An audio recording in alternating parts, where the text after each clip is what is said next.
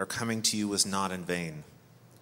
But though we had already suffered and been shamefully treated at Philippi, as you know, we had boldness in our God to declare to you the gospel of God in the midst of much conflict. For our appeal does not spring from error or impurity or any attempt to deceive. But just as we have been approved by God to be entrusted with the gospel, so we speak, not to please man, but to please God who tests our hearts.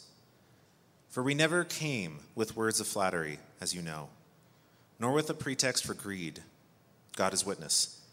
Nor did we seek glory from people, whether from you or from others, though we could have made demands as apostles of Christ. But we were gentle among you, like a nursing mother taking care of her own children. So, being affectionately desirous of you, we were ready to share with you not only the gospel of God, but also our own selves, because you had become very dear to us.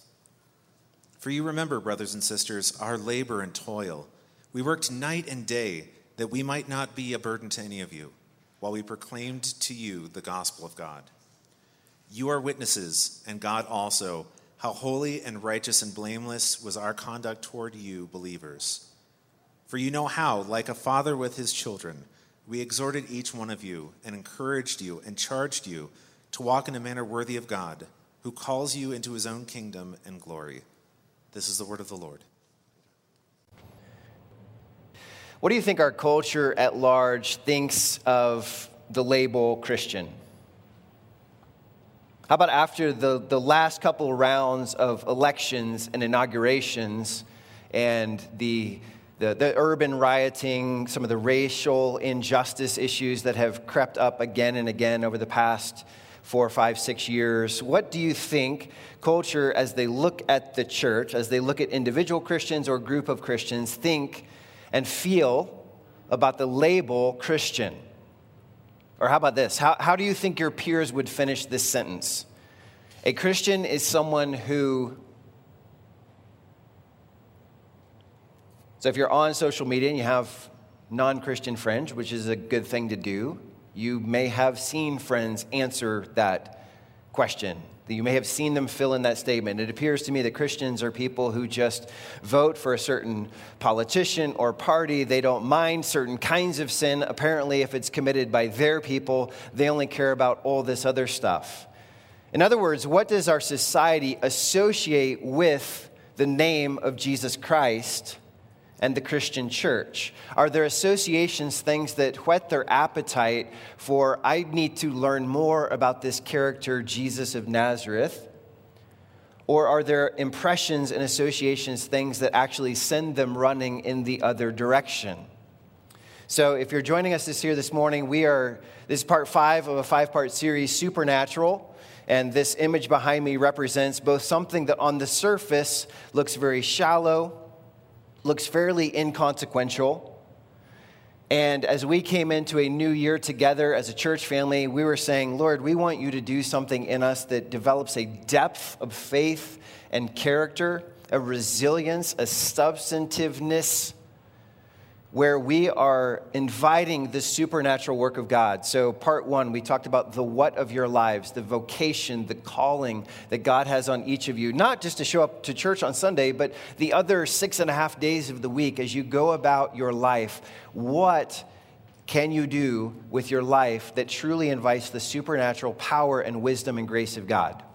Week 2, we talked about the how, and we talked about doing risky kingdom things that are beyond our own abilities, because in doing so and calling upon the strength of God, we are relying on something that's just not our own resources, not our own wisdom, but is actually relying on the power of God.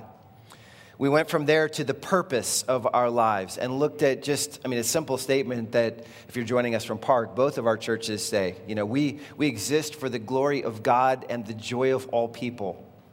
Our lives are not just about ourselves. So digging into this purpose. And then last week we talked about kind of the with whom of our lives. And we talked about gospel partnerships. Well, this morning we come to the last part of this. And the question here, the little facet of life that we're talking about this morning is, in what manner can we live our lives so that we're inviting the supernatural work of God? And I let off the way I did because I want to acknowledge just point one right off the bat this morning, that we as Christians, we as a Christian church, and I mean the totality of the American Christian church, we have a reputation problem. Okay? We talked about this last week where in Acts chapter 11, the followers of Jesus were first called Christians in Antioch. And at the time, it was a slight. It was like, you guys, men and women and Jews and Gentiles and rich and poor, you've all come together and you're living in such a way, the only way we can think to describe it is you're living like little messiahs. You're living like that guy Jesus of Nazareth. And so to kind of slam them and criticize them, they came up with this term Christian. Well, I don't know that that's how American Christians are perceived today. And I look at you guys, you know who you remind me of? Jesus of Nazareth. And I'll tell you why that matters. I'll tell you what's at stake. In the words of C.S. Lewis, he says, when Christians behave badly or fail to behave well, we are making Christianity unbelievable to the outside world. Or one of my college English professors wrote in Companion to College English these words, though the unsaved will not ultimately be won by our reasoning, they must not be repelled by it. The cost of irresponsible reasoning may be as great as the worth of a soul. So before I get into the heart of this message, I want to tell you this morning what is and what is not my goal. It is not my goal to lambaste the church. I love the church. The church is the bride of Christ. So it's one thing to say, hey, friends, we have a problem. We have a reputation problem. We have a perception problem with culture, okay? We want to do something about that to be more Christ-like, but I want to cut carefully this morning. I've heard the analogy of like cutting with a scalpel instead of like a machete, okay? So I'm not here just to put everybody on blast, okay? It's also not my goal this morning to argue with non-Christians or to simply dismiss their feedback as like a bunch of complaints. What we ought to do is when we hear feedback from non-Christians, is we got to say, is there even a kernel of truth here that we would do well to listen to and respond with humility, grace, repentance, take ownership? It's not my goal to eliminate all disagreements with non-Christians or differences of opinion, okay?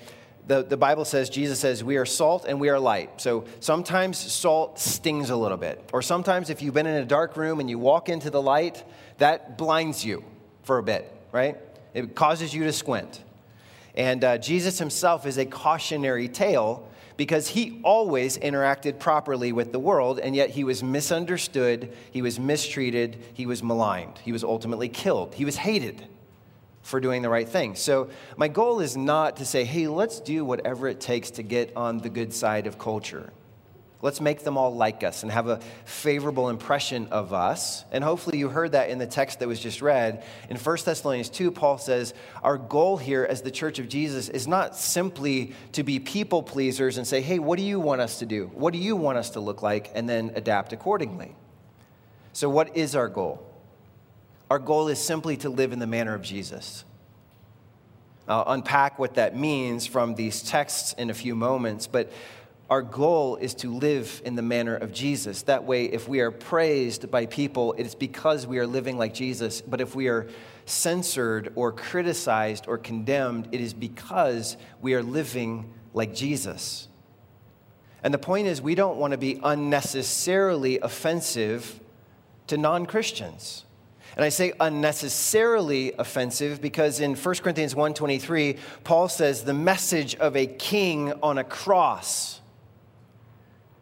He says that is a stumbling block to Jews and it's folly to Gentiles. The Jewish people are saying, we're still looking for a Messiah. We're not going to follow some guy who was nailed to a tree and was cursed. And Gentiles are just like, what kind of king is that? Your guy died. The Romans executed him. End of story. And of course, we know it's not the end of the story because there was Easter. But the point that Paul is saying is the life, death, and resurrection story of Jesus is scandalous to culture. My point is let's make sure that the cross of Jesus and the values that flow from the cross of Jesus are the thing that's scandalous about our lives, the thing that's offensive about our lives. It's not our tone. It's not our manner.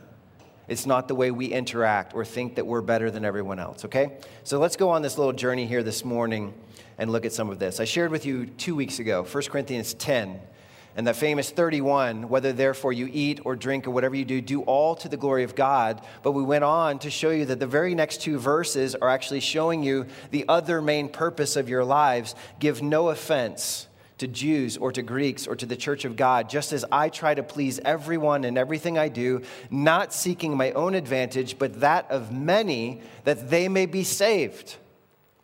And Paul's saying, I'm living for the joy, I'm living for the common good of other people with an ultimate goal that they may see in my life a Jesus who's worth following and they trust him too. Or 1 Peter 2:12 that we talk about a lot around here. Keep your conduct among the Gentiles honorable, so that when they speak against you as evildoers, they may see your good deeds and glorify God on the day of visitation. So if we have a reputation problem because our deeds, our priorities, our attitudes are not a reflection of Christ, we can come before the Lord this morning in repentance, in new faith, say, renew what's going on in my own heart, my own priorities, my own attitudes, so that I'm a better reflection of Jesus. By the way, the church should have been way ahead of the curve on some social issues like Jim Crow laws, like the racism problem. We should have been the first to many, many years ago say the value of this person is equal to the value of this person. Nobody is anybody else's slaves. Nobody's beneath someone else. We're not segregating different races or ethnicities. We are reconciling things that are broken, and we're doing restorative justice. The church should have been leading that movement on the basis and the authority of Scripture. So I'm inviting us this morning to look at the basis and authority of Scripture and say, okay, where else do we need to be doing some things like that? And what's standing in the way? Well, what's standing in the way is point 2, a reductionist position. What I mean by reductionist position is, you know people who treat all of life like cilantro? So cilantro is like you either love it or you hate it. And they're just that binary about everything. They're either or people. Like either you can do this or you can do that. In this last election cycle, I read tons of stuff. People would share articles with me. One article, one moment says, every Christian has to vote for Trump or you're not a real Christian. And like 10 minutes later, somebody else sends me an email, every Christian has to vote for Biden or you're not a real Christian. And then I get this thing from some famous pastor that's like, you can't vote at all if you're a Christian in this election. And that's just a fact, okay? And I'm like, man, who's right? Maybe none of them are right. They can't all be right? But do you think our society gets tired of that reductionist kind of thinking that takes really complex issues and just makes them black and white, makes them binary? You hear this phrase a lot in quote, people just need to, all people need to just whatever. And usually what goes in the blank is not true. At best, it's an oversimplification. So, for example, Christians just need to stand for the truth. Well, do you agree with that? Christians just need to stand for the truth. And on its face, you're like, yeah, we need to stand for the truth. Jude 3, earnestly contend for the faith. Yeah, sounds great. Stand up to corruption, stand up to deception, stand up to moral depravity. Put on the armor of God and fight for truth. And that sounds great, and it's true, kind of. But it's not the whole truth. Because you have a text like Ephesians 4:15 that refers to the importance of speaking the truth in love. In other words, content matters, the truth, but context, tone, attitude also matter. Speak the truth, yes, but speak it in a certain manner. And it's that manner that we want to focus on for a little bit this morning. By the way, a lot of Christians are just like, yeah, speak the truth. Just get it out there, and it doesn't matter how badly it just kind of chops things all to pieces. It's truth, right? And they're abrasive. They probably come across as self-righteous, know-it-all. And there's been a pendulum swing with, I think, younger generations that I see a lot. This pendulum swing is over here, and it's like, well, this person's tone is so much nicer. They're kind. And sometimes because of a reaction to one thing, we're like, this just seems nicer to me. And, we'd be wise to ask ourselves, but is it true? Does it correspond to God's reality? Because both of those are important. So we're not looking for a reductionist position. We're not looking for truth without tone or tone without truth. We're not looking for justice without mercy or mercy without justice. We're not looking for boldness without humility or humility without boldness. We're not looking for conviction without compassion or compassion without conviction. But so often we gravitate to one of those or the other. Now, I got an assignment for you in your gospel community questions this week. So do this together as a group, or if you're not in a group, number one, if you're not in a group, get in a group, but at least do this on your own. I want you to skim through the Gospels and look at some of Jesus' most famous words. Or even just pick a story, and you're like, this is my favorite Jesus story. And what I encourage you to do is look at what happened right before that and look at what happened right after that. And think about, what is this whole package of stories and context saying about the tone, the manner of life of Jesus? So I'm going to give you an example. Matthew 11, 28 through 30 they're like refreshing water to the soul, where Jesus says, come to me, all who are weary and heavy laden, and I will give you rest. He says, take my yoke upon you and learn from me, for I am gentle and lowly in heart, and you will find rest for your souls. And we're like, yeah, Jesus, gentle and lowly, just mild-mannered and meek and unpretentious. And that's what so many people love about Jesus, is he doesn't come in just guns blazing like all these other kings and false messiahs. There was a gentleness, a mildness, a kindness, a reasonableness. But in context, what was Jesus doing right before he said, I am gentle and lowly in heart? If you can turn there. He's literally pronouncing woes on cities like Chorazin and Bethsaida, and he's saying, if the miracles that I've done in you had been done in Sodom and Gomorrah, they would have repented. But you are more stubborn than they. So it's not going to go well for you in the judgment. And then right after this, he's like walking through a grain field with his disciples. He's like rubbing the grain. He's eating on the Sabbath. The religious leaders of his day say you can't do that. And he basically just excoriates them and says, you guys don't even read your Bibles. You have no idea what the scriptures actually mean, to the religious leaders who are teaching everybody else. And so that brings me to this, point 3. This is our Redeemer's pattern. And as I look at our Redeemer's pattern, our Savior's pattern, Jesus' pattern, I'm thinking, how does he so often balance these things like truth and tone, like justice and mercy, or conviction and compassion? And actually, I was thinking this week, I was like, maybe balance is the wrong word. Because I think when we say balance, you're thinking of a teeter-totter, and you're like, how much of this do I need? How much conviction do I need? How much compassion do I need? So that kind of balances out. Or we think of a sliding scale, and here's like extreme compassion woman, and here's like extreme conviction woman. And we're like, so where does Jesus fall on this spectrum? He was just balanced. He was in the middle.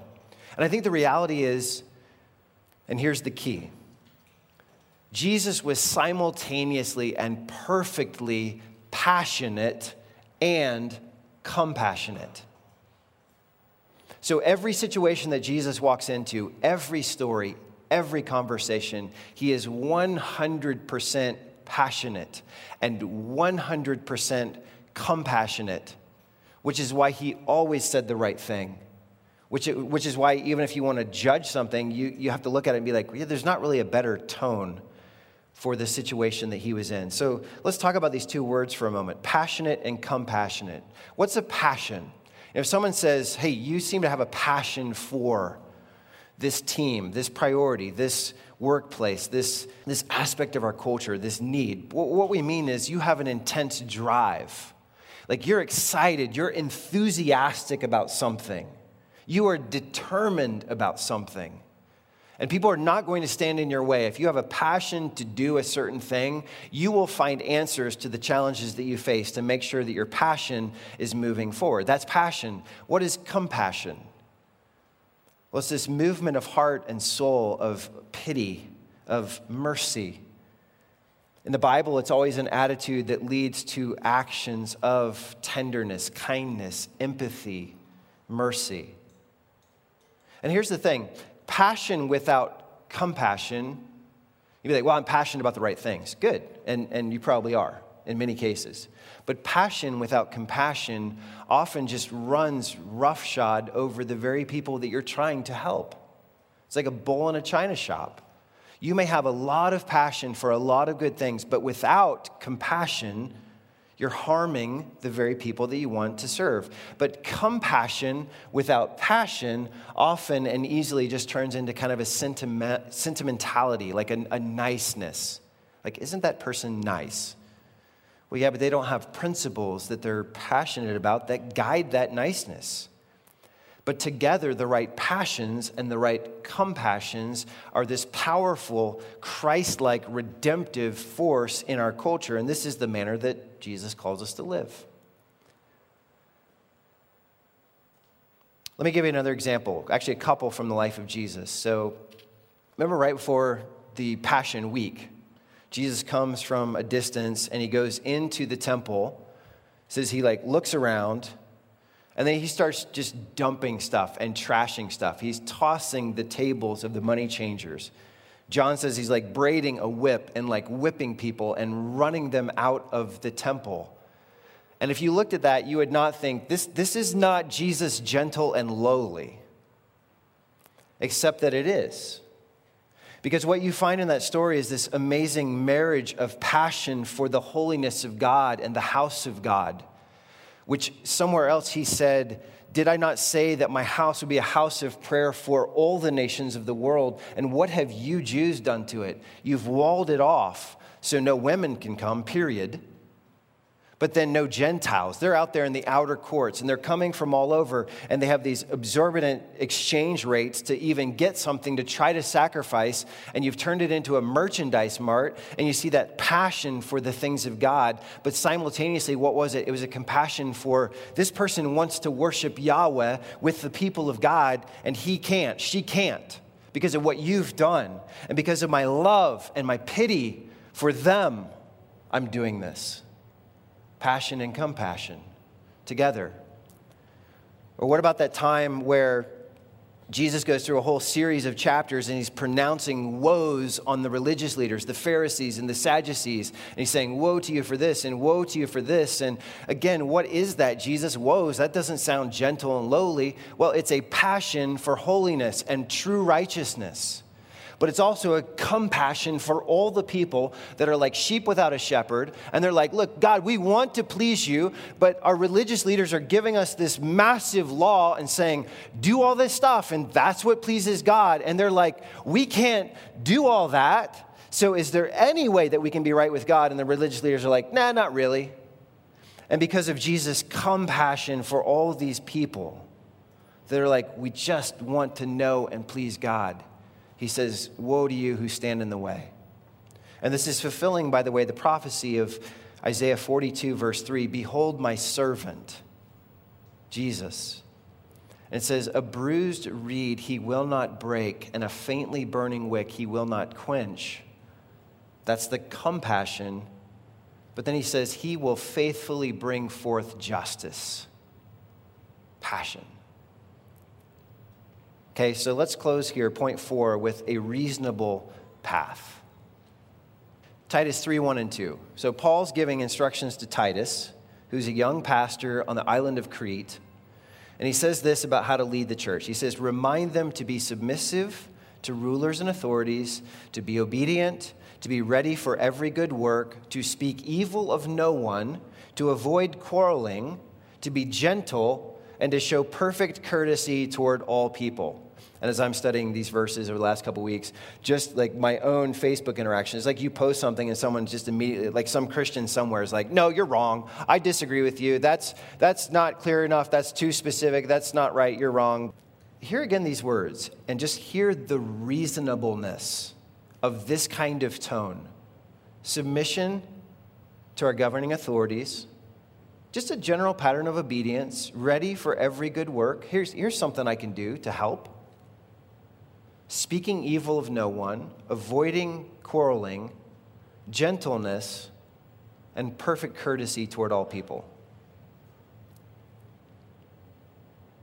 It's reasonable that followers of Jesus be reasonable.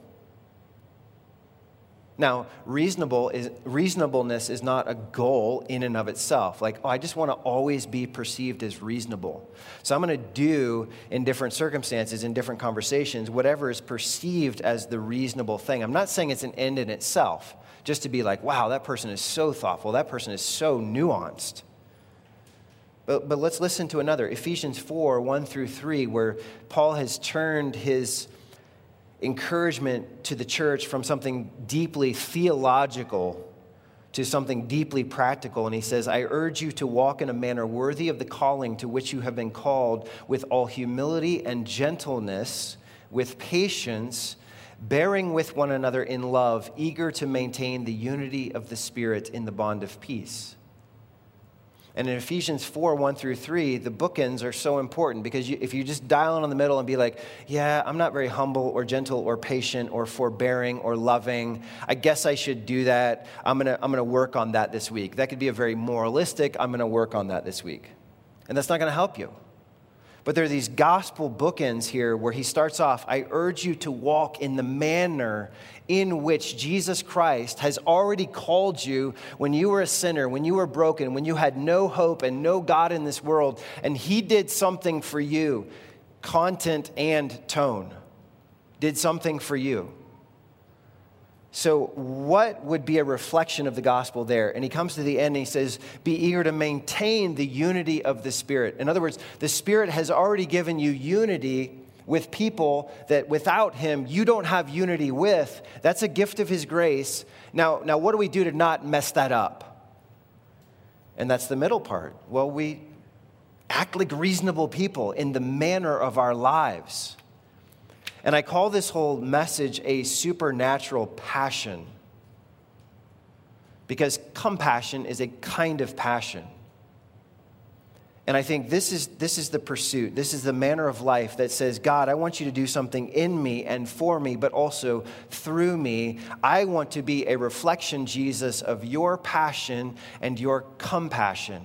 And I call this a reasonable path, because now coming full circle back to 1 Thessalonians 2, 1 through 12. Let me just point out the outsides and then the kind of the inside guts of what Paul is saying here, because it's a reflection of just, can we be reasonable to look like our Savior Jesus? So verse 2, he's talking about a boldness to declare the gospel, and he's saying there's conflict, and yet you are bold, you are undeterred in preaching the gospel, in living the gospel, because you're passionate about the gospel. Verse 3, he says this integrity to speak the plain truth in a culture that is often devoid of truth. Verse 4, living and speaking for an audience of one. He says you can't go through life just constantly shifting and adjusting, like, what do I need to say here to keep these people happy with me? What do I say now? What do I do now? And you can't keep it all straight. But living for an audience of one, of saying, God, my life is here to please, to honor, to glorify you. Then you jump to the end of the section that Paul read for us, and he's, verse 9, relentlessly working day and night. Verse 10, consumed with a holy, righteous, blameless lifestyle. Verses 11 and 12, now he's like, I exhort you, I encourage you, I urge you. And he's like charging them, and he's saying authoritatively, this is how you got to live. And then right in the middle of that, he's like gentle and caring like a mother with a nursing infant. Just being careful to make sure you're being nourished and there isn't one quick movement that startles you. Verse 8, sacrificially loving, willing to share for the good of other people. He's talking again about the compassion right there in the heart of that text, surrounded by the passions of Christ. And I gave you 1 Thessalonians 2, 1 through 12, because you can clearly hear Paul saying in that short text, it's boldness, but it's also humility. It's gentle and it's assertive. It's truth and it's grace. It's conviction and it's compassion. Because this is the life of Jesus. So 3 diagnostic questions for you here in closing. Number 1, what are you passionate about? Or who? What causes? What priorities? What principles? What values? What convictions? What beliefs? In other words, what really excites you? and motivates you. And you're like, yes, I'm going to go do this. I believe in this. And nothing's going to stop me because I'm passionate about this. And you all have some of those things. What do you not care that other people know that you intentionally pursue? That's a passion. Okay, and I invite you to write some of those down. This is what I'm passionate about. Now, do your passions align with the passions of Jesus? Do you know what kinds of things he was passionate about? Do you read enough of the Gospels and get enough of Scripture in you and have his Spirit living in you and working through you where you're like, I know what Jesus was passionate about? So that's the first question. What are you passionate about? Number two, what are you compassionate about? What breaks your heart? What stirs empathy and pity? What moves you to action? I remember many, many years ago, I had a friend who was just like intractable, like nothing, no emotions, no pity. I mean, he could walk past the most pitiful situation of tears and bloodshed and weeping and pain, and it just nothing. I talked to him about that one time. Like, why is it that you seem to experience no compassion around something that should move you to tears, that should break your heart? And he said, that's just not my personality. So fast forward a few months, and I was watching the Super Bowl with him at a big college Super Bowl party, and his team suddenly was losing, and he was in angst, and his team lost, and he was weeping. And I was like, oh, so you do have compassion, just not for anything important. See, we all have stuff. I don't care like what your personality is or what number you think you are or what like spirit animal or whatever on your diagnostic test that you've done. That doesn't matter. Like something breaks your heart. Something stirs pity. Something moves you and you're like, that hurts. And again, my question is, do your compassions align with the compassions of Jesus? In just a moment, the worship team is going to come back up here and we're going to sing the song Hosanna. And I asked for us to do this song because there's a line in there where we're asking God, break my heart for what breaks yours. Don't just let my heart break over meaningless, foolish stuff that breaks the hearts of other people. God, I want my heart to be broken over the things that I see that break your heart. And again, niceness is not the goal. Being a nuanced person is not the goal. The goal is I want to reflect the manner of Jesus, the passion and the compassion of Jesus. And by the way, as you're thinking about this is what I'm passionate about and this is what I'm compassionate about, make an alternate list and say, these are the things I should be passionate and compassionate about, and compare the lists. And spend some time in prayer this week. Lord, would you do that in my heart? Whereas I see that Jesus was passionate about these kinds of things, as I see these are the kinds of people and situations that broke the heart of my Redeemer, would you make me more like that? And then finally, question 3, so what are you passionate about? What are you compassionate about? Number 3, what are you doing about it? I said earlier, compassion is an emotion or it's a feeling in Scripture that always overflows in actions of pity and kindness and mercy. And we need to, as followers of Jesus, stop divorcing orthodoxy with orthopraxy, where we're like, yeah, my doctrine's really good. I'm passionate about this stuff. Great. But orthodoxy, right thinking that does not lend itself to right actions is just worthless, Jesus would say. By the way, I think the black church has done a much better job than white evangelicals calling this out. You say you believe this stuff, you go march with me, and then for the next year, nothing happens that's different. Well, would to God that we would be people and that we would be a church where we say, God, I want your passions, I want your compassions. I'm inviting a supernatural work of your Spirit where the manner, the tone, the context of my life mimics, reflects Jesus Christ, both conviction and compassion.